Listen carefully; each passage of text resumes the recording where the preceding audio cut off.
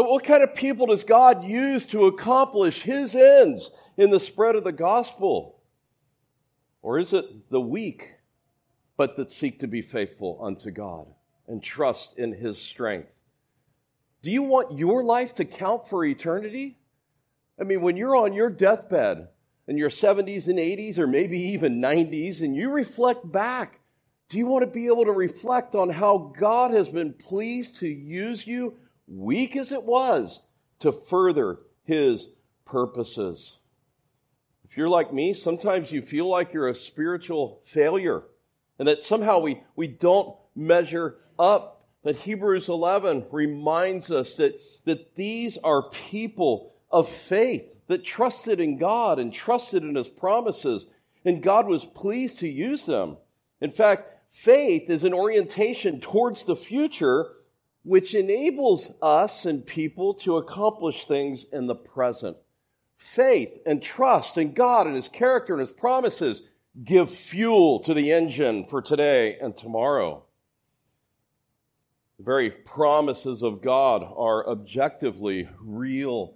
And this first century church of which the writer is writing to is facing intense persecution. It's just beginning to get ramped up there in Rome.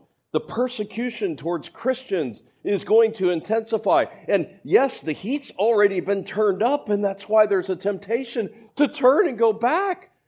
Let me just go back to the Jewish synagogue. It's so much easier there. There's no persecution there. But when you take the name of Christ and you say, my fellow Jews don't understand, they don't trust in Christ, and then you got the pagan Romans, right, that hate Christians anyway. You got enemies all around you. They were tempted to go back. They needed encouragement. They needed a spiritual perspective to persevere on. So let's read chapter 11. We're going to begin in verse 32 to the end of the chapter. But our text today is 32 to 35a, and I'll explain more about that in a moment. What more shall we say? For time will fail me if I tell of Gideon, Barak, Samson, Jephthah, and David, and Samuel, and the prophets, who by faith conquered kingdoms, performed acts of righteousness, obtained promises, shut the mouths of lions, quenched the power of fire, escaped the edge of the sword, from weakness were made strong, became mighty in war, and put foreign armies to flight. Women received back their dead by resurrection, and others were tortured, not accepting their release, so that they might obtain a better resurrection. And others experienced mockings and scourgings, and yes, also chains and imprisonment. And they were stoned, and they were sawn in two, and they were tempted, and they were put to death by the sword. And they went about in sheepskins and goatskins, being destitute, afflicted, and ill-treated, men of whom the world is not worthy, wandering in deserts and mountains and caves and holes in the ground. All these, having gained approval through their faith, did not receive what was promised, because God had provided something better for us, so that apart from us, they would not be made perfect. Let's pray. Father, we thank you for the truth of your word, and we thank you even for this chapter of which we've enjoyed many months in. Really an Old Testament survey, as it were, and even today we'll survey several books of the Old Testament. And so, Lord, we confess we need your help. We need your assistance to stay focused. And Lord, we want to be reminded of the type of people that you use. And so, Lord, we ask your blessing now in Christ's name. Amen. So I've entitled the message, The Conquest of Faith. And I'm sorry there's no outline today. I ran out of energy last evening. But it's a very simple 2-point sermon, and I'll get to that in a moment. The writer has a clear agenda. He wants his congregation to live by faith and to not shrink back in fear. He wants them to press on and to not to fall away. And remember last time we looked at just verse 30 and 31, and we had Joshua right there. Joshua, 40 years had passed since the Red Sea. There's no mention of the 40 years of wanderings, right? But then Joshua is there, and what happens? Jericho is a symbol of Canaan's invincible might. They've just entered the promised land, but there's this Jericho. And then this battle plan, right? You remember the battle plan. Circle the city once for 6 days, and on the seventh day, circle it 7 times, and then do what? Break out the tanks, and all of that? No. Blow trumpets and shout, and the walls came down. A message to the hearers. Why does he include this? God is faithful to his promises. He told Joshua that indeed those walls would come down if you follow this prescribed plan. And so the encouragement for the hearers. And then verse 31, the Hall of Faith includes, of course, it ends with the people that are named there, from beginning from Abel all the way to Rahab, the prostitute, a most unlikely convert. But her testimony and faith in Joshua 2 is something wonderful, and it was a reminder for us that God saves the worst of sinners. The Bible goes out of its way every time it mentions her to remind us that she was a prostitute, right? Rahab, the prostitute. Even James lists her. But yet she is grafted in with the very people of God. She's included even in the genealogy of Christ. And remember, we talked about the differences between Joshua and Rahab. One's a mighty warrior, one's a man, one's a Jew, Moses' right-hand man, actually going into the presence of God with Moses. And Rahab, the prostitute, she's a foreigner, she's a prostitute, and she's a woman. But what unites them is that they had a common faith in the Lord and believed in his promises.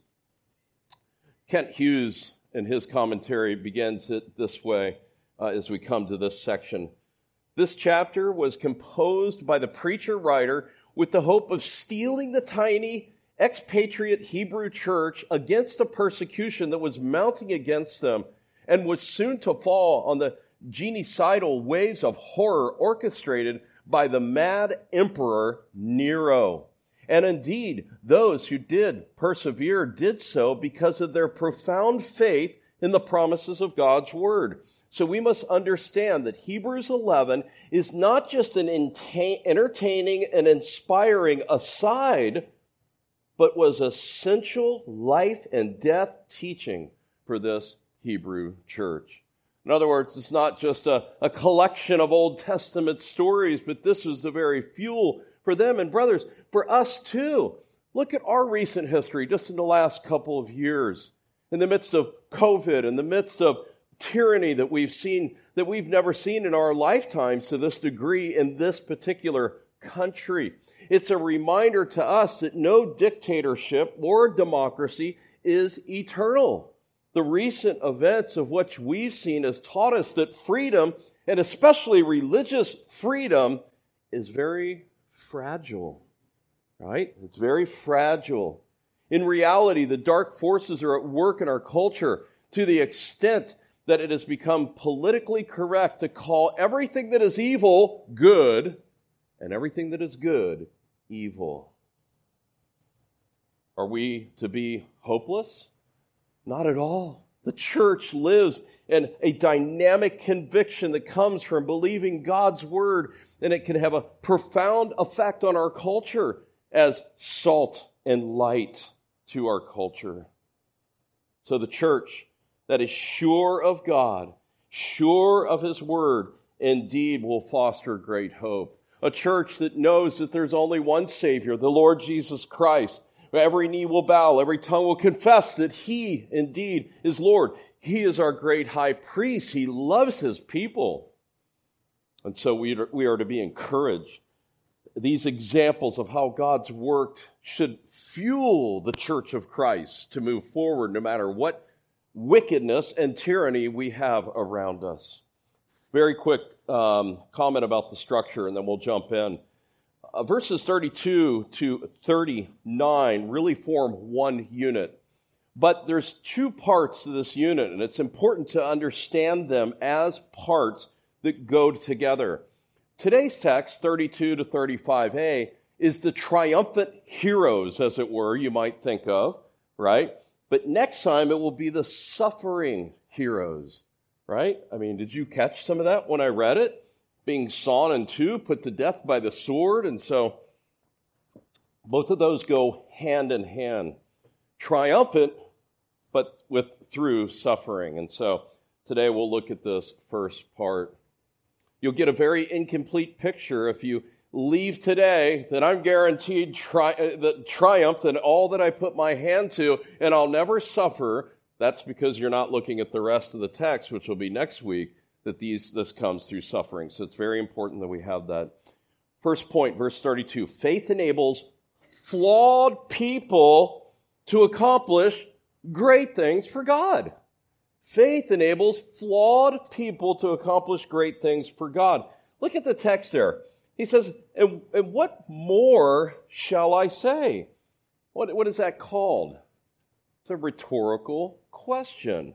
What more shall I say? He says, time will fail me. Why? Because he's given so many Old Testament examples already, but he's only gotten through 6 books of the Bible. And if I keep going at this rate, I'm going to run out of parchment paper, And so time will fail me. And so he begins to summarize, as it were. He knows that his Jewish Christian hearers know their Old Testaments. He doesn't have to elaborate like I will have to do today on some of these. He wants to encourage them. And so he's running out of time, and he realizes he doesn't want to be a long-winded preacher, right? And so he begins to, as it were, summarize, and it's a representative rapid fire, certain judges in the book of Judges, then the hinge of Samuel, who was the last judge, into the kings, King David, right? Who's the first righteous king before the lineage. And so he summarizes that, and then he doesn't even name names, and he just gives the rest. And so let's take a look at these. And he begins with a time of Israel's darkest days. Remember the book of Judges when everybody did what? What was right in his own eyes. So the first one he lists, by the way, these are not even in chronological order. Some have said that they're 3 pairs, and the first and third and fifth name are the prominent names, and then the second, fourth, and sixth just go with that. We're just going to go through them. Gideon's faith. Now, let's turn back to the book of Judges. If you got my email, I usually encourage you to read a passage to prepare, and I don't know if you were able to read the whole book of Judges, but I should have gave you more fair warning earlier in the week. But we will be looking at some very just brief and key verses here, and this is good for us, right? So Gideon, and notice that all 4 of these, there's different oppressors on Israel during each of these times. And with Gideon, it was the what? Midianites. It says in verse 1 of chapter 6, the sons of Israel did what was evil on the side of the Lord, and the Lord gave them into the hands of Midian for 7 years. Now, if you don't know the book of Judges is a cycle. There's multitude of cycles, right? There's a repeated pattern. The people of God rebel. God says, okay, your enemies are going to oppress you. And then finally they're, Lord, please deliver us. And he raises up a judge to deliver, and the cycle just continues again and again. It might do well for a while. Even it's, put away their idols in the closet, but they're right there. I'm going to go get them when I want to. And so this cycle is what's happening. So here, it's the Midianites, okay? Down in verse 12, the angel of the Lord appeared to him and said to him, the Lord is with you, O valiant warrior. So the Midianites, what they would do is at harvest time, they would come down like locusts and strip the land and take the food for themselves. And so, where do we find Gideon? He's when you thresh wheat, normally it's where? On a hilltop where there's a breeze, right? You're threshing it and the chaff is blown away and the grain. But he's hiding in a wine press, it says. He was beating out wheat in the wine press in order to save it from the Midianites. So he's hiding. I want the Midianites to see me. And then this angel says, "O valiant warrior." Me? Who else is here? And so that's kind of the idea here. Gideon, by faith, defeated the Midianite army. You know the story. He's got 32,000 men, and the Lord says, too much. So what does Gideon say? If you're fearful, go home. How many leave? 10,000. Now we're down to 22,000. Lord says, way too much. Sends them down to the water. If one drinks this way or one drinks that way, kneeling down and lapping up the water like that, those are your guys. And it was down to 300 soldiers up against 120,000 Midianites. Look at those odds. What is that? 40. It's 40 Midianites for one, if I'm doing the math right. Maybe even 400. And then these 300, they've got the most sophisticated nuclear weapons out there, right? No. They've got trumpets and empty pitchers and torches, right? I mean, now, why does God do this? So that he gets the glory, right? And so Gideon's feat, he defeats that army. I think it's 120,000 out of 130,000 that were killed by the sword of Gideon's men. Secondly, you got Barak's faith. Back here, just turn back a couple of chapters. I thought maybe that passage wasn't as familiar, and so I had Judges 4 read. So Deborah is a woman, obviously. Barak is this military leader, and he's already been told, I'm going to give your enemies into, this is the Canaanites, by the way, into your hand. And look back at chapter 4 and verse 3. Here it is again, that cycle. And the sons of Israel cried to the Lord, for he had 900 iron chariots, and he oppressed the sons of Israel severely for 20 years. And so Sisera and the Canaanites oppress Israel for 20 years. And so Deborah, who's a prophetess, and this word comes, Deborah finally goes to Barak in verse 14 in chapter 4.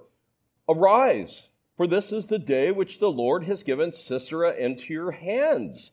And so he went down. In verse 16, but Barak pursued the chariots and the army as far as Hazarath and Haggayan, and all the army of Sisera fell by the edge of the sword. Not even one was left, but Sisera fled away on foot. So here's the military leader, right? He gets away on foot. Where does he end up? He ends up at the tent of Jael, Heber's wife, and he's exhausted. Hide me in here. If you see any men come, don't say I'm in here. He's exhausted. Give me some milk. Give me a water. And she gives him milk and tucks him in. And what does she do, guys? This is great Sunday school material, you kids. All right, pulls out the tent mallet. The tent mallet, and what? Doesn't just hit him on the head, but takes a tent peg. Now, these must have been pretty long pegs to go from one temple all the way to the other, because she literally nailed him to the floor. Amazing. Well, next we have Samson.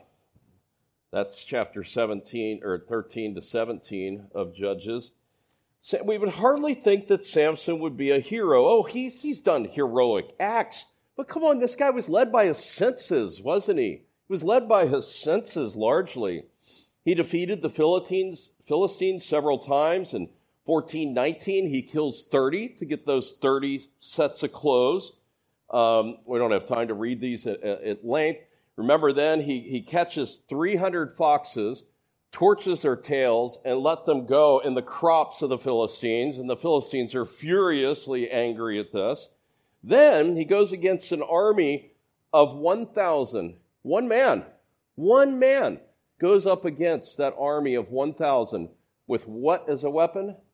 The jawbone of a donkey, and slaughters them. Well, the whole situation with Delilah, he shouldn't have intermarried. He tells Dad, when he's young, I spied with my eye a beautiful woman. And you can almost hear Dad say, but we're not supposed to intermarry, son. You need to stick with our own people. But he goes, I want her. Go get her for my wife. And of course, Delilah tricks him, dupes him, and he is seized by the Philistines. His eyes are gouged out. And once blinded, he regained his spiritual perspective. In a great act of faith, he prays at the end of his life and receives strength to avenge himself. Lord, let me push these 2 pillars out. And the whole building collapsed. And it says 3,000 Philistines died. And of course, he did as well. Charles Spurgeon said this on Samson. There are some names in this chapter that we should hardly have expected to be here. The characters mentioned having been so disfigured by serious faults and flaws and failings. But the distinguishing feature of faith was that in every instance, especially in the case of Samson, perhaps there was a no more childlike faith in any man than there was in him. Who but a man full of faith would have hurled himself upon 1,000 men with no weapon but a jawbone of a donkey? There was a wondrous confidence in God in that weak, strong man, I like that, which, though it does not excuse his faults, yet nevertheless puts him in the ranks of all believers. Happy is the man or woman who believes in his God. Well, and then in Judges chapter 11, you have Jephthah. It says that he's a valiant warrior. We'd not imagine to see him there. And of course, here now this time, it's the Ammonites, right, that are the oppressors. So the Ammonites are the ones. And so look at 11:30. Jephthah made a vow to the Lord, if you will indeed give the sons of Ammon into my hand, then it shall be that whatever comes out of the doors of my house to meet me when I return in peace from the sons of Ammon, it shall be the Lord's. I will offer it up as a burnt offering. Now, that's a noble vow. Maybe he had some rats in his house that he was hoping when he came back that rat would finally come out. He could offer that up, or a pesky pet of some sort. But what a foolish vow. You know the story, I think, right? What happens? He comes back, verse 34. When Jephthah came to his house at Mitzvah, behold, his daughter was coming out to meet him with tambourines and dancing. Now, she was the one and only child. Besides her, he had no son or daughter. You make a foolish vow, Lord, if you'll give me the victory, the first thing that comes out of my house I will offer unto you. Do you believe God can use the weakness of the world to turn the world upside down? Look at the 12 apostles. Read the book of Acts. I mean, God can use weak people to advance his call. The missionary Hudson Taylor says this: all God's giants have been weak men who did great things for God because they reckoned on their God to be with them and to empower them. I heard a story of an ancient captain that was always on the front lines of the battle, and his sword became well known because they would run to another part of the line because his sword killed so many. And eventually, his own king wanted to examine that sword, and so it was sent to him. And the king examined it thoroughly, but then he sent it back and said there's nothing extraordinary about it. Well, the captain, having received his sword, sent a message back to the king, yes, you only saw the sword. You did not see the arm of the man wielding it and the heart that's behind it. God can use the weakness of man. Not only did these believe the promises of God, but also in the sovereign ability of God to come upon them. Now, 3 of the 4 that we've covered so far, it actually says that the Spirit of the Lord came upon them. So the Bible clearly gives clear evidence of their faith. They're not necessarily perfect Sunday school models to tell our children, but they are included in the Hall of Faith here. And then David, we're all familiar with David, many acts of faith, even Samuel, when he's sent to anoint after Saul's removed, he goes to the house of Jesse.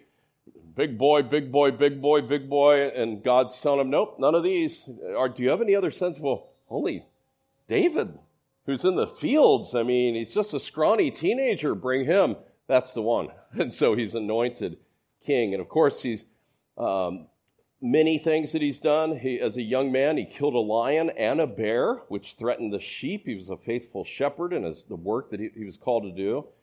But then he faced the Philistine champion Goliath. And he's quoted as saying this in 1 Samuel 17:47, and that all this assembly may know that the Lord does not deliver by sword or spear, for the battle is the Lord's, and he will give you into our hands. The rest is history. Of course, Samuel, he lived a life of faith from a young age. Remember, in chapter 2 and verse 18 of 1 Samuel, now Samuel was ministering before the Lord as a boy wearing a linen ephod. He was the last of the judges, as I had said earlier, and he fearlessly delivered the word of God at any time to refute the sinning King Saul. In 1 Samuel 15:22, Samuel says this, "Has the Lord as much delight in burnt offerings and sacrifices as in obeying the voice of the Lord? Behold, to obey is better than sacrifice, and to heed than the fat of rams. For rebellion is as the sin of divination, and insubordination is an iniquity and idolatry. Because you have rejected the word of the Lord, he has also rejected you from being king." That's Samuel shutting down Saul at that point. So, we've seen God use flawed people. Now let's look at some of these feats that they do. Our second point, the performance in the conquest. What the author does here, as we turn back now to Hebrews, what the author does here is he's got 9 sharp clauses that he used with great rhetorical force. It's like a sledgehammer style that he's slamming these things out. Just short, pithy phrases that are packed with meaning. And it's easiest, I think, to put these into 3 triads. And so we're just going to walk through these. First of all, conquered kingdoms. Who is he referring to there? Well, everybody he just listed, right? You've got, Gideon, Barak, Samson, Jephthah, and David. They conquered kingdoms. They extended the boundaries. Not necessarily by military might. Remember the trumpets and the pitchers and the torches. And that way God gets the glory. It's by God's power. Secondly, acts of righteousness or administered justice. The Greek words could be translated. The NIS, of course, has performed acts of righteousness. And so this has the idea, I think, a dual meaning, really, of living a holy and righteous life, conducting yourself properly, right, as well as administering justice through godly kings and civil law. 2 Samuel chapter 8 says, "So David reigned over all Israel, and David administered justice and righteousness for all the people." There he is. He's administering justice. He's administering righteousness. Application for us. How does a good government relate to faith? They uphold God's standards and God's laws. But what do we see in our government? Injustice. It's only when a leader trusts and fears the Lord that he's a just leader before a holy God. And it's a reminder that we need to be praying for our leaders. Some of us maybe have given up on praying for our leaders because we might say, what's the point? But no, we need to be praying. God's power can break them down and change their hearts, just like he has with us. A.W. Pink says this on this phrase, performing acts of righteousness. It reminds us that right actions must spring from right principles and must be performed for the right ends if they are to be acceptable to God. In other words, they must issue from a living faith and have in view the very glory of God. Then he says here, they obtained promises. Well, the writer, just back in chapter 6, we just had that read for us. Says there, and so, having patiently waited, he obtained the promise. Speaking of Abraham, and so many other examples could be given. The Old Testament saints obtained the promise that was given to them for Gideon, the deliverance of the Midianites, etc. With all of those, they obtained the promise. Joshua, that the walls of Jericho actually fell down. God said, you do this, you will win the victory. They obtained the promises. And then even that, the greatest promise of all, the Davidic covenant that came in 2 Samuel 7, that promised that the coming of Messiah was coming. And we inherit that promise as those in the new covenant. Joshua says on his deathbed, he says, now behold, today I am going the way of the earth, and you know in all your hearts and in all your souls that not one word of all the good words which the Lord your God spoke to you concerning you has failed. All have been fulfilled for you, and not one of them has failed. What is he doing? He's reminding them that you've obtained the promises. Not one word that God has said has failed at all. Obtaining the promises, securing the blessings that are promised. And then we see here, shut the mouths of lions. What do you think of there? Obviously, right? Daniel 6, right? You think of Daniel in the lion's den because he did not obey the pagan order not to pray to his God. It says in Daniel 6, then the king arose at dawn after he's been thrown in, anxiously up all night, runs down, went in haste to the lion's den, and when he had come nearer to the den, to Daniel, he cried out with a troubled voice, and the king spoke and said to him, Daniel, servant of the living God, has your God, whom you constantly serve, been able to deliver you from the lions? Then Daniel spoke to the king, O king, live forever. My God sent his angel to shut the lions' mouths, and they have not harmed me, insomuch as I was found innocent before him. You know the rest of the story. The king says, get Daniel out of there, and all those wicked men that accused him, throw them in there, their families, their children. And guess what? The lions were pretty hungry by then, after having their mouths closed all night. No one survived that. But Daniel's not the only one, right? David killed a lion, right? So did Samson. You see that in Judges 14. So even Paul, it says, was rescued out of the mouth or out of the lion's mouth. And Peter can tell us, be of sober spirit, your adversary, the devil, prowls about like a roaring lion seeking someone to devour. Perhaps while the writer is reflecting on Daniel in the lion's den, he remembers Daniel's friends from a few chapters earlier. And what does he say? Quenches the power of fire.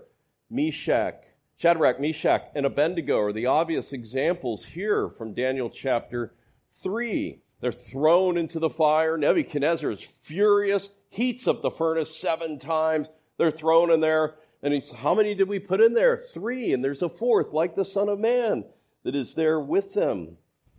The faithfulness of God through fire. Psalm 66:12.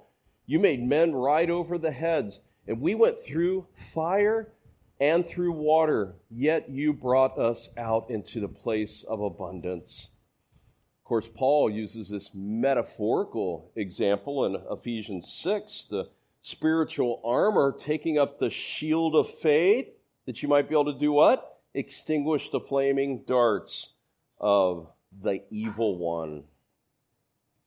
God has promised that when you pass through the waters, I will be with you, and through the rivers, they will not overflow you. When you walk through the fire, you will not be scorched, nor will the flame burn you.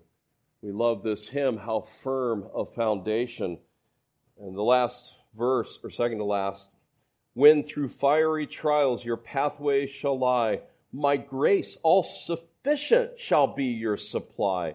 The flame shall not hurt you. I only design your dross to consume and your gold to refine. Then he says, escaped the edge of the sword. Actually, in the Greek, it's actually the mouth of the sword, ironically here. But you can think of many examples. David up against Saul. David up against Goliath. You think of Elijah with wicked Jezebel, and Elisha from the king. Jeremiah with Jehoiakim. I mean, several examples. These examples of faith, they escaped the edge of the sword. And then it says that in verse 34, from weakness they were made strong. Think of that. That's a paradox, really, in the Christian life, that God is pleased to use the weakness and to make us strong. You think of that blind and bound Samson who's there, and he prays. He's weakened, but he prays, and he becomes strong and is able to take down those pillars. Think of Esther as she approached the king on behalf of the Jews and comes to the king and realizes her head could be taken off. And then became mighty in war. God is the one that makes us mighty. The grammar is such to where we don't make ourselves mighty. It's God that makes us mighty. And that's a beautiful thing. You think of this power. This is God's power. Last week, you guys heard a sermon from Brother Aaron that talked about the power of the gospel. If you were here, this power, it comes from God. The very power of God on display through weak servants. Psalm 18, he trains my hands for battles so that my arms can bend a bow of bronze. And then the last one here, he puts foreign armies to flight. Again, Joshua, David, Barak, Gideon, Jephthah, Hezekiah, and many others here. And in verse 35, women received back their dead by resurrection. And that's where that would have been the good place to end verse 34 for the reasons that I've already mentioned. But in that now it shifts to those that are suffering. Well, who is this speaking of? Right? The obvious examples. Elijah stretches out over the son of the widow of Zarephath. Remember, he goes, it's hard not to give more context to this, but he goes there, she's got just a little bit of grain left and a little bit of oil, and he says, make me some bread. And so that very last bit, and she does. And her son dies, and Elijah, as it were, was the instrument to receive back that strength. And that widow in 1 Kings 17:24 makes this profession, now I know that you are a man of God, and that the word of the Lord in your mouth is indeed true. Beautiful profession of faith. We're going to hear two professions of faith in just a little bit. You hear the testimony of how God has worked and how God has saved, and two people. The other example, of course, is Elisha, and that's from 2 Kings chapter 4. Could I ask somebody to close that door, please? Thank you. Well, let's think of a couple of just applications for us, shall we? First of all, maybe you question the fact that God can use you. Maybe you see that there's enough sin left in your life that you question, can God really use me? Maybe you're so keenly aware of your own faults and your own weaknesses and your own little faith that you question, can God really use me? Brethren, I'll remind you, God is pleased to use flawed, weak men and women. God is pleased to use it. Why? Because He gets the greater glory, right? God is pleased to use weak people like you and I. We went through that list of 6 names. Gideon. Well, Gideon, remember, was fearful. He doubted. Already told he's a valiant warrior. He's going to get the victory. I just got to be sure. Put a fleece out and a fleece and all of this, right? Barak would not move forward unless the female, Deborah, prodded him to get a move on. Samson, with his weakness, his Philistine wife, he was gullible. Jephthah makes that foolish vow. David is guilty of course, adultery and murder, which we keenly are aware of. Samuel was actually a poor parent. It says that his sons were not walking with the Lord, and so he failed in parenting. And yet, they accomplished great things for God and are included in the Hall of Faith. You see, God's grace is greater than their sin. The New Testament focuses on their faith, not their failures. Isn't that a wonderful thing? We have these promises, Psalm 103, He has not dealt with us according to our sins. As far as the east is from the west, so far as He removed our transgressions from us. The promise of the new covenant, which we saw in Jeremiah 31, but in Hebrews 8 some time ago, says, and I will forgive their iniquity, and their sin I will remember no more. What a glorious New Testament promise, New Covenant promise that we have. True faith is rare and should be magnified. That's what the writer's doing here. He's magnifying the faith that they had in their God. We are inclined to focus on, for example, David's adultery or Samson's weaknesses, but God commends their faith. And shouldn't we as well? Are you thankful that God uses flawed people like us? We're certainly ashamed of our sins of our past, and it sometimes can trip us up and hinder us from moving forward because we're so much looking in the past at what we once were rather than what we're becoming and what we are yet to become for Him. We need not to be hindered with that. If everything's been confessed and repented of and all of that, leave the things behind that are behind. We can be discouraged by our ongoing struggles and maybe even habitual sins. I'm keenly aware of my own inadequacies. Sometimes I feel like in my preaching I can bring more confusion than clarity. Or in a counseling situation that my tongue is suddenly tied and I'm not sure of what the right thing to say. God, can you really use me? He's pleased to use our weakness. I look at my own sin. I can be given to selfishness and pride. And begin to wonder, how can God use me? But He does. And you too are faced with those questions because you know yourself better than anyone else except for the Lord. You know your own weaknesses too.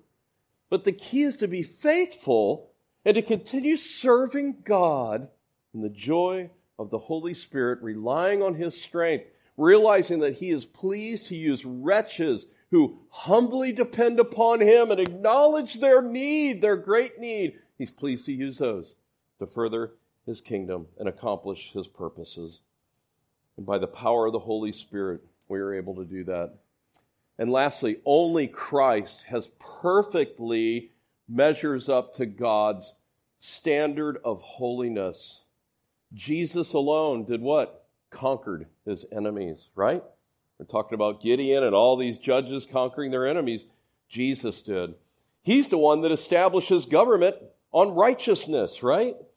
Isaiah chapter 9. He's fulfilled all of God's promises. Not only has He obtained the promise, He really is the promise for those of us that are in Christ. He's overcome death by His resurrection. He is the only Savior in this world. So I ask you today, if you don't know Him, have you trusted Him? Why would you not trust in Jesus Christ? He is the only way of salvation. And the Bible is clear. You must repent and believe, and you shall be saved.